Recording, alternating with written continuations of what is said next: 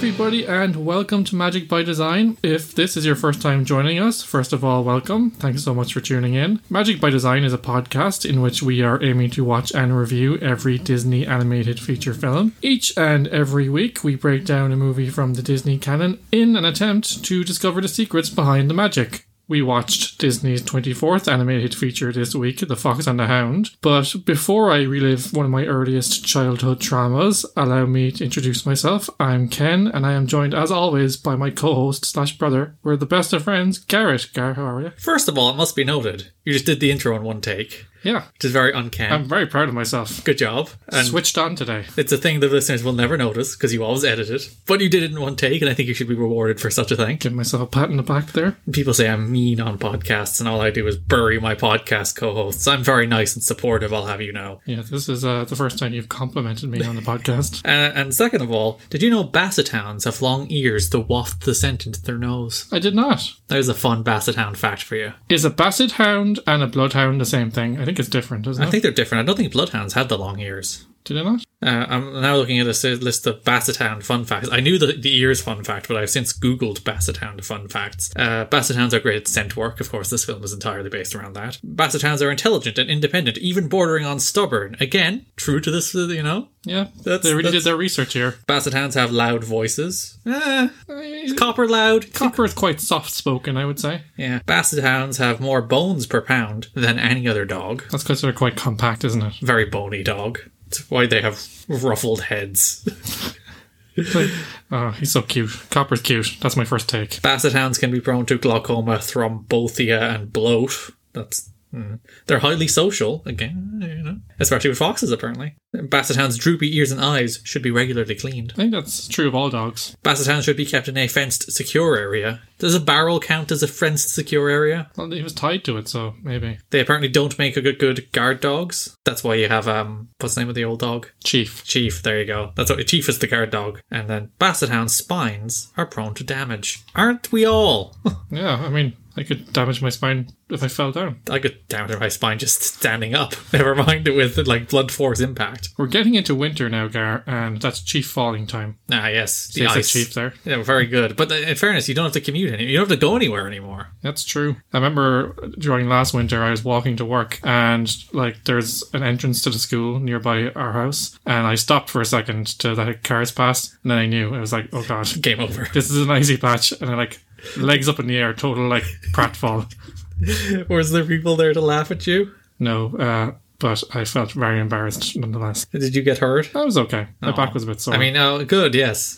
It's happy that you're fine. You started so well. And now I'm gleefully looking forward to your pain. Yeah, so we don't have to leave the house in winter. We can just hole up inside for the whole 6 months. We can pass it by montage like this film does. This is one of the unexpected benefits of working from home. Less chance of falling. Wouldn't you love to be able to, like, hit a button and, like, you know, I don't really want to do the next 3 months. And like a film, you can just do, like, montage. Yeah. Which for me, a montage would be like sitting at my computer typing, doing a podcast. Week is over.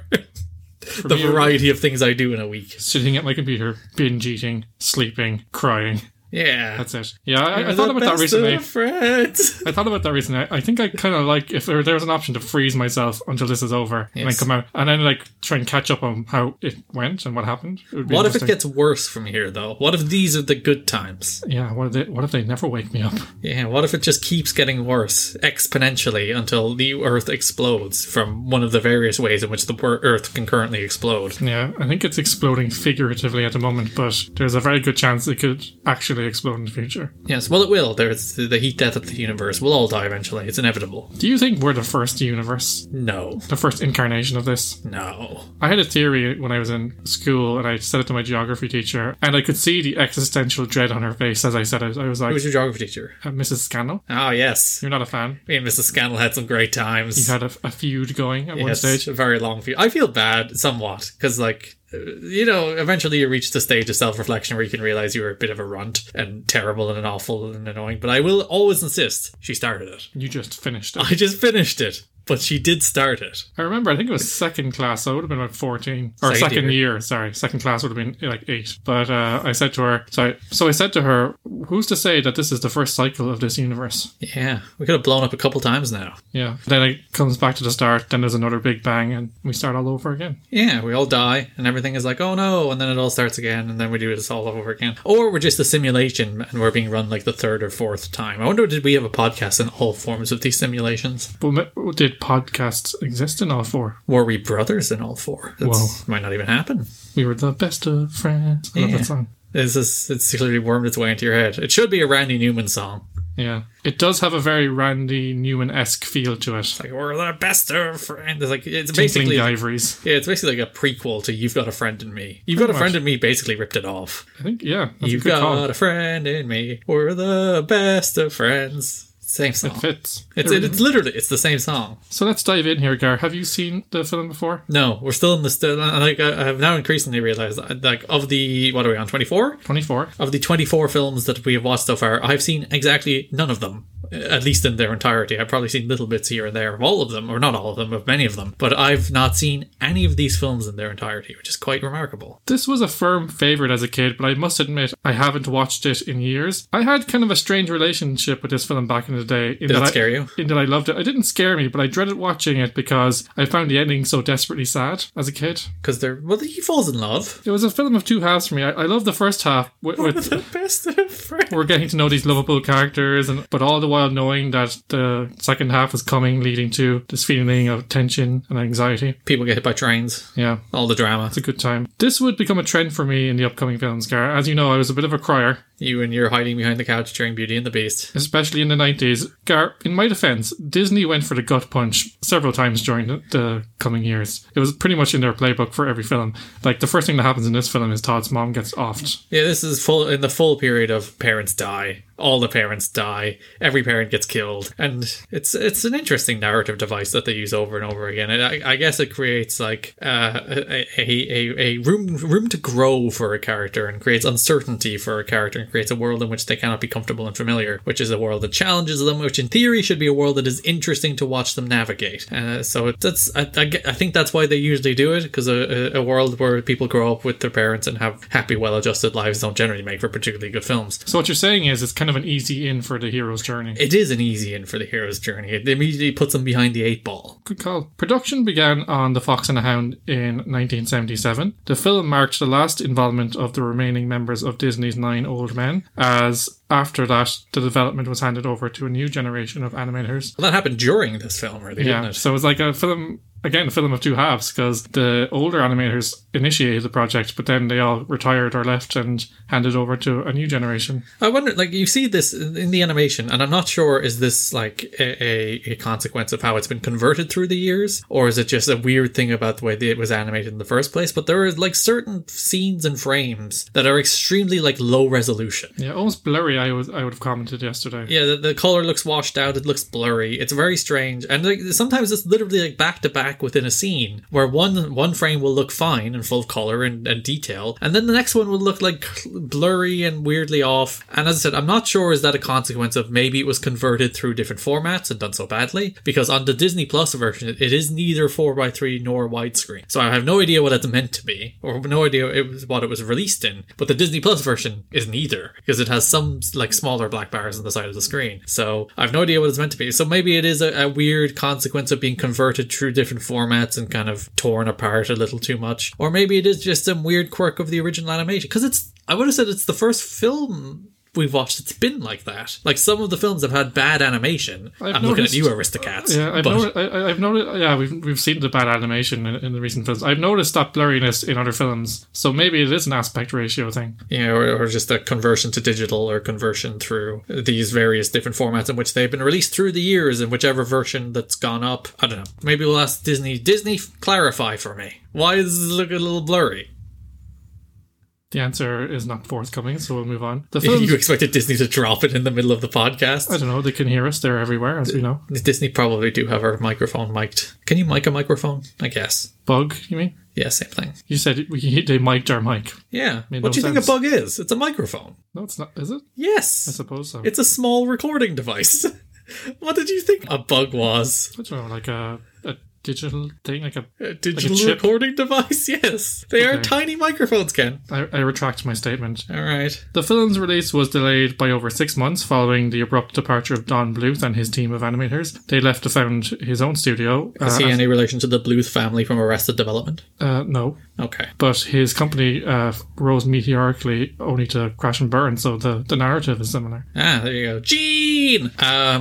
Did he make anything? They'd be known for the films like All Dogs Go to Heaven, The Secret of Niv. They also did things like, I think they did The Land Before Time. Ah, there we go. A beloved film of my childhood that I actually don't remember anything about. I should rewatch that. What's interesting as well, the last big film they did was Anastasia, which was released in around 98, 99. And I think they did one more after that, but it was the last successful one they did. And the funny thing is, a lot of people think that's a Disney film. But I thought it was a Disney film, so there you go. It makes sense because the DNA of their films shares a lot of similarities because he worked at the studio and the style of their films was developed in Disney. And it's interesting how Disney would probably slightly leave that style behind so that then they would carry forward that torch of old school Disney animation. The Fox and the Hound was eventually released in theatres in July 1981. It was initially received with mixed reviews from critics, though it was a moderate success at the box office. The critics praised the animation and voice acting of the film, but believed that the film was not groundbreaking enough. I thought it was a step forward. Not so much like it didn't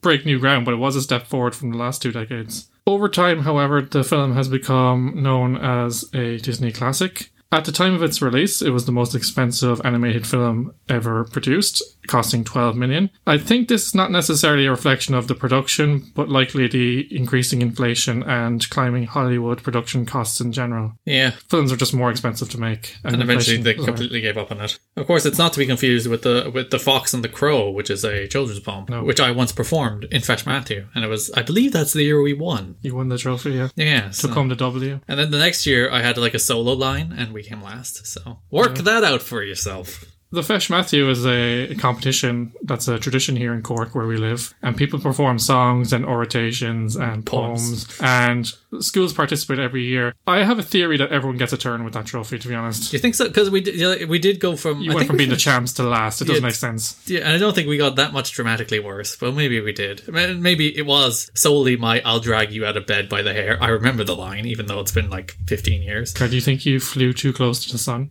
Perhaps. We got complacent. Burned down. Because I think we might have finished like second or third the year before, which was pretty solid. We got pizza when we won, which was nice. Free pizza is always good. Winning poetry comp. Did you ever enter Feis Matthew? We were supposed to, but we couldn't get our stuff together. Nah. We were Miss Cooney was like, nah. Regina shot you down. You're not good enough. We didn't take it seriously. Random people getting shout outs on this podcast. So this film is kind of fraught in a sense because there's an internal struggle between the way things had always been done and new ideas. The new animators are striving for a more serious form of art and storytelling, where the older guys, they do see it as an art form, but what they're really going for is kind of children's entertainment and slapstick. And well, like, to be fair, and I think I would commend most of these, I think pretty much all of these Disney films for, is they're never like lowest common denominator lazy children's entertainment. And like the kind of children's animation we would have seen in like the 2000s that emerged, that are just like pop culture references, bright colors, loud music, a dance number, all the tropes that made, like Trolls, all the tropes that make up these kind of films. Celebrities doing voices, especially popular pop artists. Like none of these films that we've watched have been that. At any stage whatsoever, it has not devolved into that kind of like just brainless, cynical attempt at producing children's entertainment with no worth or value. Like all of these films at least are trying to tell an interesting story. Some may fail, but like all of them are trying. And maybe it's the DreamWorks era that kind of kicked in. Like Shrek, I think, is a very good film, but I think films that Shrek inspired tend to be a lot less interesting, and maybe some of the DreamWorks films made after Shrek tend to be a lot less interesting. Yeah, maybe the intent was still there, but the ideas were just kind of past their sell-by date, I guess. And like everyone runs out of ideas. You can't keep making films until the end of time, because nobody has that many ideas. And the few people that do are genius savants who keep making masterpieces. But even like Steven Spielberg doesn't write all his own films, No, his skill is in choosing the projects and the people. And navigating them to a good, successful end. He has an eye for how to make something, which is an equally valid skill set, but he doesn't doesn't necessarily have to come up with all the creative ideas. And in fairness, neither did Disney, because they adapted the hell out of everything under the sun to avoid... Anytime they tried not to, it was a disaster. It was something of a disaster. Aristocats. I'm going to bury Aristocats until the end of time. Still rock bottom of your list, Gareth. Far and away. Like, you go back and listen to the Saludos Amigos episode and how much I did not like that film. And then think about, I put Aristocats lower than that film. Think about that. But yeah, it's actually something I was thinking about yesterday, about how I really do admire that these films never became like cynical, like just churn it out, slap some bright colours in there, everyone's happy kind of children's entertainment. And maybe children were better off for that they had these kind of... But then we've had Pixar films this entire time, so it's not like we've had a dearth of quality children's entertainment over the last decade, and we've had some of the best children's television of all time over the last decade. I think everyone views their generation with like certain things that are like bad and certain things that are great, and generations back then would have seen things that are new as threatening. And I suppose Disney was becoming more of a company in this time, a corporation, so like especially when like Walt Disney dies, and then it is like, fair enough, like the Disney family are still involved, but like the creative driving force, the creative genius behind it, if you will, it's gone. So at that stage it is a corporation. It is a for-profit corporation producing entertainment for money, and they're very reluctant to stray from the playbook that brought them to the dance. And like, that is not to say that these things are not of artistic merit. That is not to say that these things are purely cynical cash-ins. It is just simply to say that the bottom line here is to get people in the door. Pretty much. Which, like, there's nothing wrong with it. The people would get very cynical about that. The people are like, oh, it's ruining art. It's like, there's lots of art that you love that would never have been made were someone not bankrolling it. So, but Disney does fund art because a lot of they have an animation program. Their younger animators are given resources and time and money to make shorts, and that's how they kind of develop their people. So it does exist, but they invest in art when the stakes are lower. When there's shareholders, as you said, and money on the line, Disney just cannot accept failure. That's a symptom of the juggernaut that they've become. If you look at, like, we talked about the live action wing of the company, like, one failure, you're gone. John Carter, there was The Lone Ranger. You can't even flop once. It's considered unacceptable. And so those two films we talked about before basically killed live action at Disney. They don't make them anymore. Not original ones, anyway. They make Marvel films, they make Star Wars films, and then they might make the odd weird film, like that Harrison Ford and a Wolf film. That was a Disney film, wasn't it? Yeah, it was Fox, so they own it now. But yeah, that's on Disney, so I assume that that's a Disney distributed film anyway. So there's some odds and ends that they'll support. Even then, that's a remake, though. Yeah, but for the most part, this idea of like big, ambitious, original live action is gone because John Carter flopped and The Lone Ranger flopped. Oh, we watched that recently. I will stand by The Lone Ranger being a good film. Other than the cultural appropriation. Well, you know. Other than this film may contain outdated cultural depictions. A film from 2011 or whenever that was out. As we said, Garrett, the animation is a marked improvement from the sketchy style that we've had in recent times. Those heavy lines are gone. The transitions are smoother. We're seeing colours and outlines that are more crisp and fluid. A return to that customized palette rather than everything just has that black outline because it's Xeroxed. Yeah, so everyone looks natural in the environment instead of just like, here's our uniform template for this thing. And as I said, we can see why, because the animation for this film was turned over mid-production to a generation of directors and animators, which included John Lasseter, John Musker, Ron Clements, who most recently teamed up to do Moana. They did a lot of the really successful films in the 90s. Glenn Keane. Fun fact, Tim Burton worked on this film. There you go. Brad Bird, Henry Selick, Chris Buck, Mike Gabriel, and Mark Tyndall, all of whom would finalise the animation and complete the film's production. These animators had moved through the in-house animation training program at Disney and would play an important role in the Disney Renaissance of the late 80s and early 90s. Not just Disney. Well, the entire 90s. Yeah, the entire animation Renaissance of the 90s. It's a who's who of current Disney stalwarts. They're the new old men, if you think about it. And not even just Disney. It's like Pixar, and like Iron Giant was Warner Brothers? Yeah. So, which is a Brad Bird joint. Brad Bird has always been kind of a freelancer, so he's most associated with Pixar, but he's kind of weaved in and out other areas. So you can see that this generation is the generation that produced pretty much most of the films you love over the last 20, 30 years. So it's weird because it's not an entire film that's a departure point, like the end of one era and the beginning of another. It's almost like a halfway. Split down the middle. Because you can almost tell which parts were done by the older animators and which were done by the new. Can some would say The Fox and the Hound is a metaphor for the two sides of Disney coming together to pass the torch to one another. The foxes of the old generation and the hounds of the new generation coming together to learn from one another, to appreciate each other, and then ultimately to go their separate ways in the end, but appreciate the experiences they had and go on to live happy, productive lives afterward. That's a lovely segue, Gar, but they clashed at every turn. Don't you worry about it, it's fine. This film is based on the award-winning 1967 novel of the same name by American novelist Daniel An American P. book? Yeah. God. It's by Daniel P. Mannix. It's a revolution, and it wasn't bad, so there you go. American art is finally coming good. It only took until the end of the 60s. Todd and Copper struggle to preserve their friendship despite their emerging instincts and surrounding social pressures demanding them to be adversaries. That's the crux of the story. It's interesting, like, the point of this story is two people who are utterly unlike and should not get along with each other do in fact get along with each other despite the societal pressures on top of them that should drive them apart. And, like, would people cancel this film for being political in 2020? I think racism is bad is basically the moral of this film. I think there'd be two camps. There'd be like, that's just PC gone wrong and it's teaching kids to be sissies and all this. And then there'd be people who kind of hold it up as an example of how we should move forward, that nobody is born with hatred and that, you know, we learn those behaviors and we're taught them, or societal structure forces these points of view on us instead of us forming our own opinions about people and societies. So it's interesting. Like, people would legitimately, there would be some people who would push back on this for being political. And this is from 1979?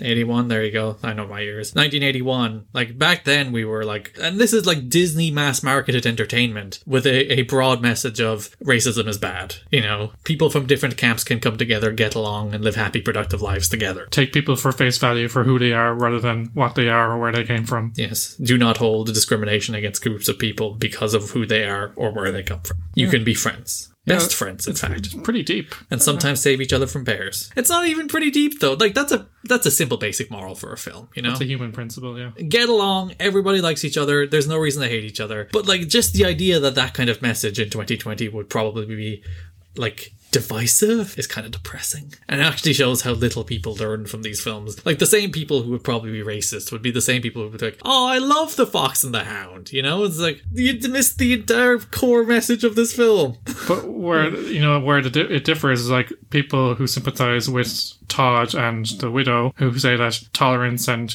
acceptance and, you know, kindness and love is the way forward, rather than, yeah, that fox is trying to... He's a menace. Things up. He's messing things up. He's on his land. He should have the right to shoot him. Foxes have no business in this kind of place. Yeah. Suburbs. Something like that. That's what Trump would say. And then it's like, Copper's a sissy. He needs to toughen up and start hating the foxes. Yeah. Or blacks. Welcome. Sorry. It was there. It was on the table. Mickey Rooney played adult Todd and Kurt Russell played Copper. I don't like either of the adult voices, I have to say. They sound too old. I love the kid voices. The kid voices are so, like, dumb and kiddish. I really like them. And, like, at the very end of the film, they play, like, we'll be best friends forever, right, Copper? Yeah, Todd. And then, like, the yeah, Todd delivery is like, it's so kid-like. It's great. Yeah, it's so natural. It's actually a young Corey Feldman that played young Copper. There you go now. Who would rise to prominence in the late 80s as a teen star. Mm-hmm. He's not really in the mix these days, but, you know, he did this Few film. teen stars are. Yeah, so... Unless you're Matthew Broderick. Yeah, like, the early part of the film is probably my favourite because it just feels so natural. As you said, the wholesome performances and wholesome, and it just feels so... It's like a film hug. It does start very, like, bleak and foreboding. That intro is, like, sad and, like, not much music to it. And fair enough, it leads to the death of his mother, or father. I'm not sure what did this. Mother.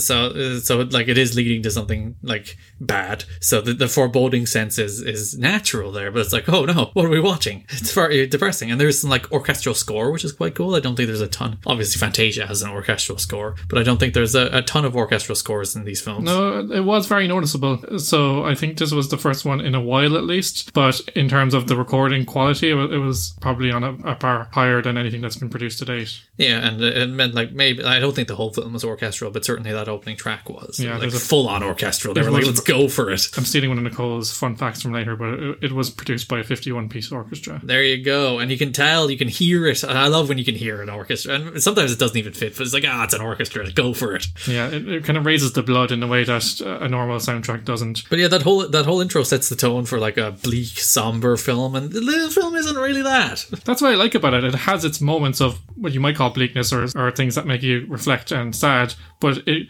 has a nice pace to it. Then it kind of brings you up and brings you down. So it's a kind of a nice ride rather than being too bleak in long stretches or too inconsequential and happy in other places. It is well balanced. Yes, I'd agree with that. The young bloods and the old guard clashed over the story in a couple of places. Concerns were raised over the handling of the scene in which Chief is hit by a train, which was controversially changed from his death into a non-fatal injury in which he merely suffered a broken leg. This resulted in a fight among the young animators who favoured Chief dying to act as motivation for Copper hating Todd, and the older animators who were hesitant to kill off a main character because it had never been done to date. Have those animators seen Bambi? Yeah. In which a major character is killed off? A major character, I wouldn't call her a main character because she is the main character. She's the mother of the freaking protagonist. She's there to do some heavy lifting to set the story, but would you say the Chief is more of a main character than Bambi's mom? No! That's true. Senior animators pulled rank and they eventually won. Another fight erupted when Reitherman, who's famous for a lot of the recent films, in thinking that the film lacked a strong second act, decided to add a musical sequence of two swooping cranes voiced by Phil Harris and Charo, who's a famous Spanish singer, I think. There you go. Who would sing a silly song entitled Scooby Dooby Dooby Doo, Let Your Body Turn Coo. Thankfully that got cut. To Todd after he's dropped in the forest when the widow takes him. Scooby Dooby Dooby Doo, drop yourself in goo. I've got some work to do. Young animators argued that it was a distraction from the story and it was ultimately cut. They're really doing Phil Harris dirty in the last few films. They cut him from the last two. Poor guy. After he drove a lot of their successful films in the 60s and 70s. Todd's Baumgar, as we said, got the Bambi treatment, so yes. There are similarities to Bambi here again. It's like, and Gar, we've talked about this. That Bambi is almost like the template for what a great Disney film is. So I'm not surprised that they're using that as their North Star as such. You're going for a modern, because it's weird to think going for a modern Bambi, because this film was like released 30 years after Bambi. Like that's longer than I've been alive. So when you think it's weird to think of this film as trying to do something Bambi, because we're watching them week to week, so we don't like feel the time difference between them. But like this film is 30 years apart from Bambi, so it's very easy to think these are the people who grew up watching Bambi, wanting to make something inspired by Bambi, and then maybe the people who helped make Bambi. Yeah, some of those people would have been involved pushing back on it, being like, no, we can't do that. It's like, you did it in the freaking 50s. It's like, oh no, sorry. Can you mention it there? Copper and Todd, there's a line at the start of the movie going, we'll be friends forever, won't we? That was a major foreshadowing. I just thought that was a very funny line. It was just like, not even remotely subtle. Yeah, they're literally like, again, we were talking about the gut punch playbook. They're only doing that just so they can tear you down later. Turn to the camera and look you straight in the eye. Won't we? And linked to that, Chief has a dream and he expositions the whole conflict between dogs and foxes, which I thought was the best. Yeah. He's like, oh, was that a badger? No, it's a fox. I'm going to kill the fox. And then Todd is like, what? We can't Todd, be by friends? The way. Look at Todd. Has there ever been a good Todd? Well, this is Todd with 1D, and I only know Todd's with 2Ds. So maybe 1D is good, 2Ds is bad. Rod and Todd? I think that's 2Ds, I think. I'm but not sure. Still, even a 2D Todd. Has there been a good 2D Todd? You know, I'm going to type Todd into Google. Todd Coronation Street. Do you know who that is? I can't remember. There's Todd Cantwell, who I don't know who that is either. Oh no, he plays for Norwich. Not a good Todd. Todd Mullis. Do you know who Todd Mullis is? Nope. Todd Mullis sentenced to life in prison for killing his wife. Do you want another point of further proof that all Todds are bad? Like seriously, I can't think of a single good Todd. Todd to me just seems like he's going to be a jerk. Yeah. All Todds are jerks. Coming towards the end of the film, Gar, I thought the fight scene with the bear was well executed. It was thrilling and high paced, and it drove us to a really climactic conclusion. I quite liked how the bear was like, hey you think you're the villain of the film, Gunman? No. I'm now the villain. That bear was terrifying. They play a lot of the hits in this, by the way. They age via montage, which is, yes. of course, a Disney classic, which is, in fairness, different from aging via song. But yes. Sometimes aging via song and montage are one, like, say, The Lion King, of course. Or Tarzan. Or Tarzan, indeed. Aging via montage is a very special Disney classic. I, for one, am aware of that trope, but I'm completely on board for it. Yes, especially with good songs. Also, of course, Fall in Love with One Glance. Oof. Wasn't a song this time. They didn't even give us a good song. No, and they even did we're going to run around fields and whatever for a while, looking at each other, forlorn and happy. Forlorn and happy are two different things. Literally polar opposites, but nonetheless. Wrapping up on the story here, Gar, I respect that they stuck to the bittersweet ending. I feel like they'd find it hard to resist a more sugary ending in 2020. Like, Todd gets to go back to the farm and he still lives in the forest, but he comes back now and again and they're all friends and everything. I don't think it's that bittersweet. Like, he lives happily ever after with his fox lady. Yeah, but I think they accept that they can't be friends anymore. And that's sad. But they still help each other and save each other at the end. But it's different. They kind of acknowledge that life is complicated and hard and it's different. And that we can in fact be racist and apart from each other. That's why people watch Fox. There's like, yes, of course they should be separate at the end. That's the way it should be. Yeah, segregation works. Quickly to the music here. We won't dwell on it because Nicole does a fabulous job as always. The songs here are cute but nothing memorable. Best of Friends is the pick of the bunch. I've been singing that all day actually. As you said, it has a very Randy Newman-esque vibe to it, but it has a kind of one of those tunes that does worm its way into your head. I listened to Nicole's performance earlier and I didn't remember the song until then, but now that I've heard it again, I'm like singing it to myself all day. He was singing it coming into the start we're going the podcast. He was just nonchalantly singing it to himself because he can't get it out of his brain. As we noted, Garrett, there's a noticeable addition of a fully orchestrated score. Not common to date, but really does add to the film. They don't use it too much because I imagine it was expensive. So there's a kind of a default score that's kind of a more folksy southern one, for want of a better term. And then a couple of big orchestral pieces in there just to ramp up the mood. But the two pack a punch. One note I had here, though, Gar, the sound mixing for the voice performances felt a bit off to me. It doesn't blend with the score, and the voices felt separate from their surroundings at times. That makes sense. It felt a bit hollow. And I think the bigger thing is I think the lip syncing was a little off sometimes. Yeah. Which always makes it feel a little disconnected. I did quite like the song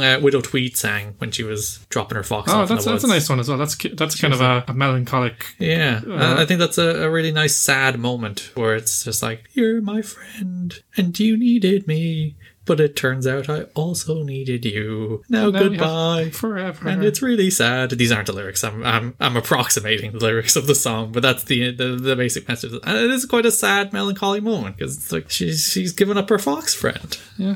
In fairness, I didn't remember that one, but now that you mention it, it is a nice moment in the film that really packs an emotional wallop. We did mention it while we were talking about voice actors. Tigger and Piglet are in this film. They are. Which is, I don't remember the names of the voice actors. We're not being funny. Sorry, I'm distracted by the shadow of my hand on the wall. I'm a child. And look at it. It's on the computer too. Oh, so many shadows. But yeah, the voice actors that play Tigger and Piglet are in this film. But very weirdly, they're doing Tigger and Piglet. Yeah, down to the Tigger laugh. Yeah, it's like, woohoo! He's doing the Tigger. And like Piglet is doing like the very timid talking and stuttering over his words and repeating himself thing. And it's like Sterling Holloway's been in a bunch of these films doing his Sterling Holloway poo voice, but he's not been like, oh, bother, should I get some honey? It's been degrees of poo. Yes, it's because that's just how he sounds. That's his voice. But it's very weird that they have the character tics in there, that they have the woohoos and the weird stumbles. That's just a strange thing to do with different characters. Yeah, it took me out of the movie at times because I found it distracting, especially the Tigger laugh. And it's because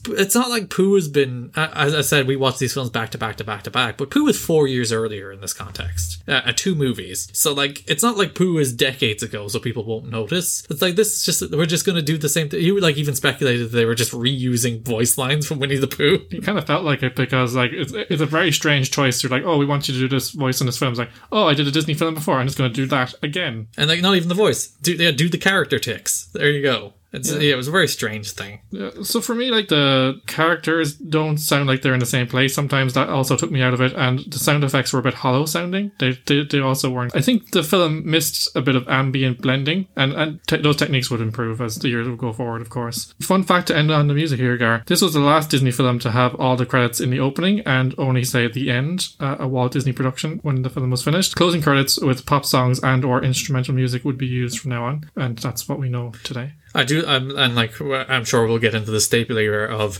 famous musician sings a version of one of the songs in the film. Ah, yes. The Michael Bolton version of Go the Distance. Today would be Ariana Grande. Yeah, someone like that singing a version of and it's usually an inferior version of the song, and it's never quite the same. Though the Michael Bolton version of Go the Distance is quite good. I really like that, actually. It's on my Spotify playlist. So yeah, that's the new Disney trend that's coming. Garrett, you'll be glad to hear it was much easier to watch this as an adult, but the theme still struck me as surprisingly relevant for her times. As I said, nobody is born with hatred or mistrust in their hearts. Young people are taught this way of thinking. The animation is pleasing to the eye for the most part and seems to be leaving behind the shortcuts of the last 2 decades. The green shoots of the Disney Renaissance are beginning to show because the spring came, remember? It was a cute analogy. You didn't get it. It's fine. Very good, Ken. Good job. Back pat. Overall, this is an underrated Disney classic with characters you enjoy spending time with, a simple yet thought-provoking story, and beautiful old-school Disney visuals.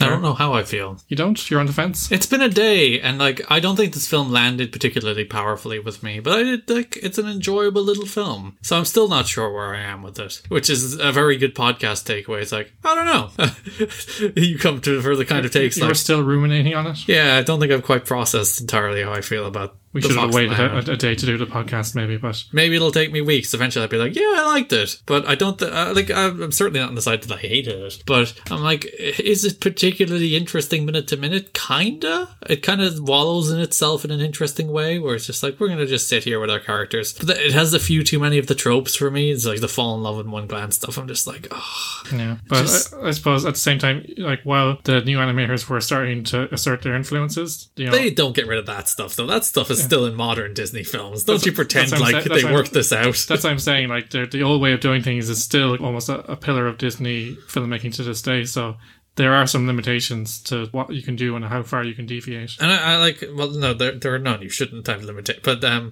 it's just the way it's introduced so late in the film as well. It's like into the third act, they introduce the fall in love in one glance, and I'm like, oh. Yeah, and the film wouldn't have been any worse if they had removed that. They kind of shoehorned it in there, as you said. And like if the film fully focused on the conflict or the resolution of the conflict between Copper and Todd, it would have been enough. It didn't need the love angle. Yeah, and I guess they might argue that you need somewhere for Todd to go. Like, if he's just standing by himself in the wild, it might be... And actually, to your point, I think that would have been actually a sadder ending. That would have hit the melancholy more. Because he, at least in this ending, he's going off with his love. He's not that bad off. So, maybe the film would have worked better had you taken... And this is actually the longest Disney film in a while. I know, was it Fantasia was an hour and a half, which I think is the longest to date.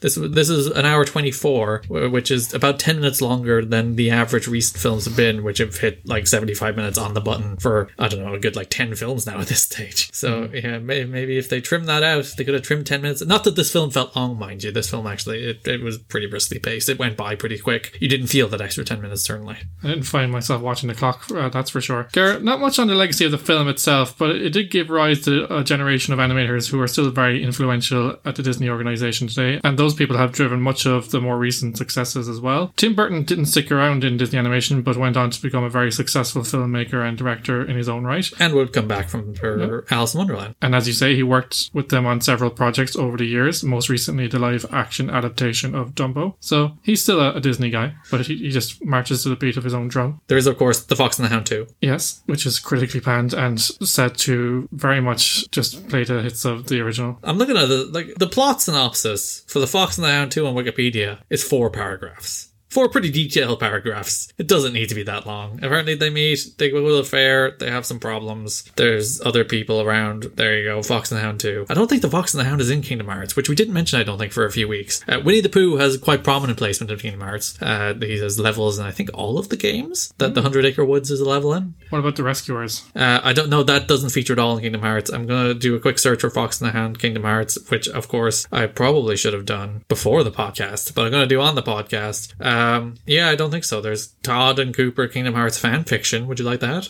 No thanks. I think that's going to be a bit pornographic for my liking. I would think The Fox and the Hound would be a pretty cool world. It would. All Disney films would, really, wouldn't they? Yeah, they do a nice job of setting the scene of the forest and the houses, and it's a nice little compact world, but it feels like it has a sense of place. Kingdom Hearts is probably where a lot of my Pooh loves comes from, actually, because I think that would have been my first prolonged exposure to Pooh. I would have had some exposure to Pooh in my youthful days, but he, as I said, a particularly big role in the Kingdom Hearts games, and the song, the do is in Kingdom Hearts as well, so that's where I first heard that, and where the Winnie the Pooh thing came from, I think. Was the genesis of that was in Kingdom Hearts 1, so big fan of Kingdom Hearts and Winnie the Pooh. Clearly they're big fans of him too, because they put him in every game. There you go, Gar. I don't think Pooh's a playable character in any of them, though. though, which is quite upsetting. I like to play as Pooh. Because in the first one, you go to the 100 Acre Wood and all the pages are missing, so you find the pages around the world to reassemble the books. I can't remember what is in the second one. And the third, in Kingdom Hearts 3, it's just a place where there's a bunch of mini games and you throw turnips at people. Gar, it's important to give these updates, so don't forget in future, okay? Yes, to keep people abreast on what is in Kingdom Hearts. What's next? I'm sure you'll mention it in 2 minutes. Mention it in 2 minutes, Gar. But mention it now so I know whether it's Kingdom Hearts. Is it Black Cauldron? Yes. I don't know if that's Kingdom Hearts. I'll have to look that up. I don't think it is. Alright, Todds and Coppers, that's nearly it for the show this week. Our resident musical fox Nicole is coming up in just a few moments with a song from the movie. It's always a highlight every week, so be sure to stick around for that after the credits. You can find new episodes of Magic by Design every Monday, where all magical podcasts are downloaded. Check out our website at magicbydesign.buzzsprout.com to find a full list of podcast providers. There, you'll also find all our previous episodes if you're catching up or feel like revisiting an old favourite. Magic by Design is also on all your favourite social media platforms. You can find us on Facebook at facebook.com/Magic by Design Pod, on Twitter at Magic Design Pod, and on Insta at Magic by Design Pod. If you're a fan of the show, please do consider giving us a 5-star review on your podcast platform of choice, share the podcast on your socials, or recommend the show to a fellow Disney fan. If you don't give us a 5-star review, our friendship may be changed forever, much like Todd and Copper at the end of the movie. We don't want that, Gar. We'll be podcast hosts forever, won't we, Ken? Sure, Gar. We'll be back next week at the same time, same place, with Disney's 25th animated feature, The Black Cauldron. But until then, stay safe and remember, forever is a long, long time, and time has a way of changing things. Thanks, Big Mama.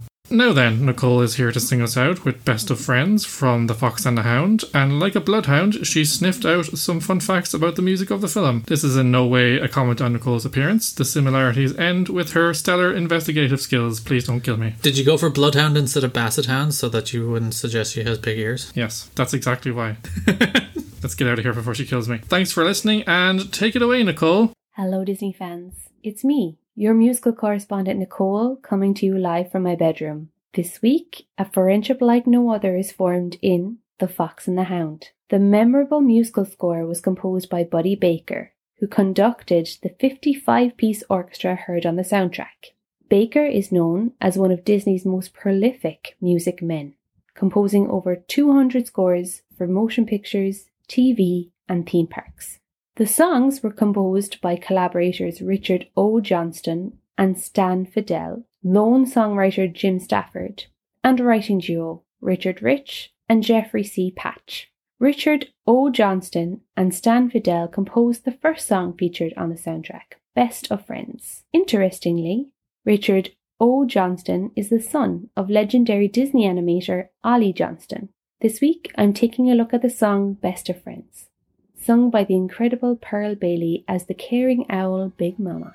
This piece celebrates the long-time friendship and artistic collaboration of Ollie Johnston and Frank Thomas. Here's my version. I hope you enjoy it.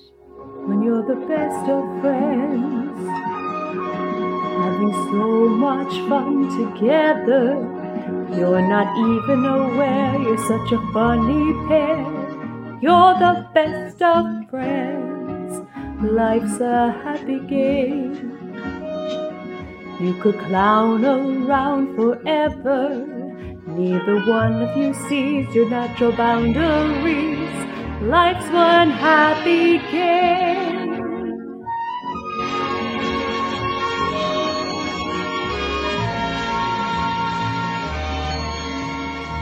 If only the world wouldn't get in your way. If only people would just let you play. They say you're both being fools. You're breaking all the rules. They can't understand the magic of your wonderland.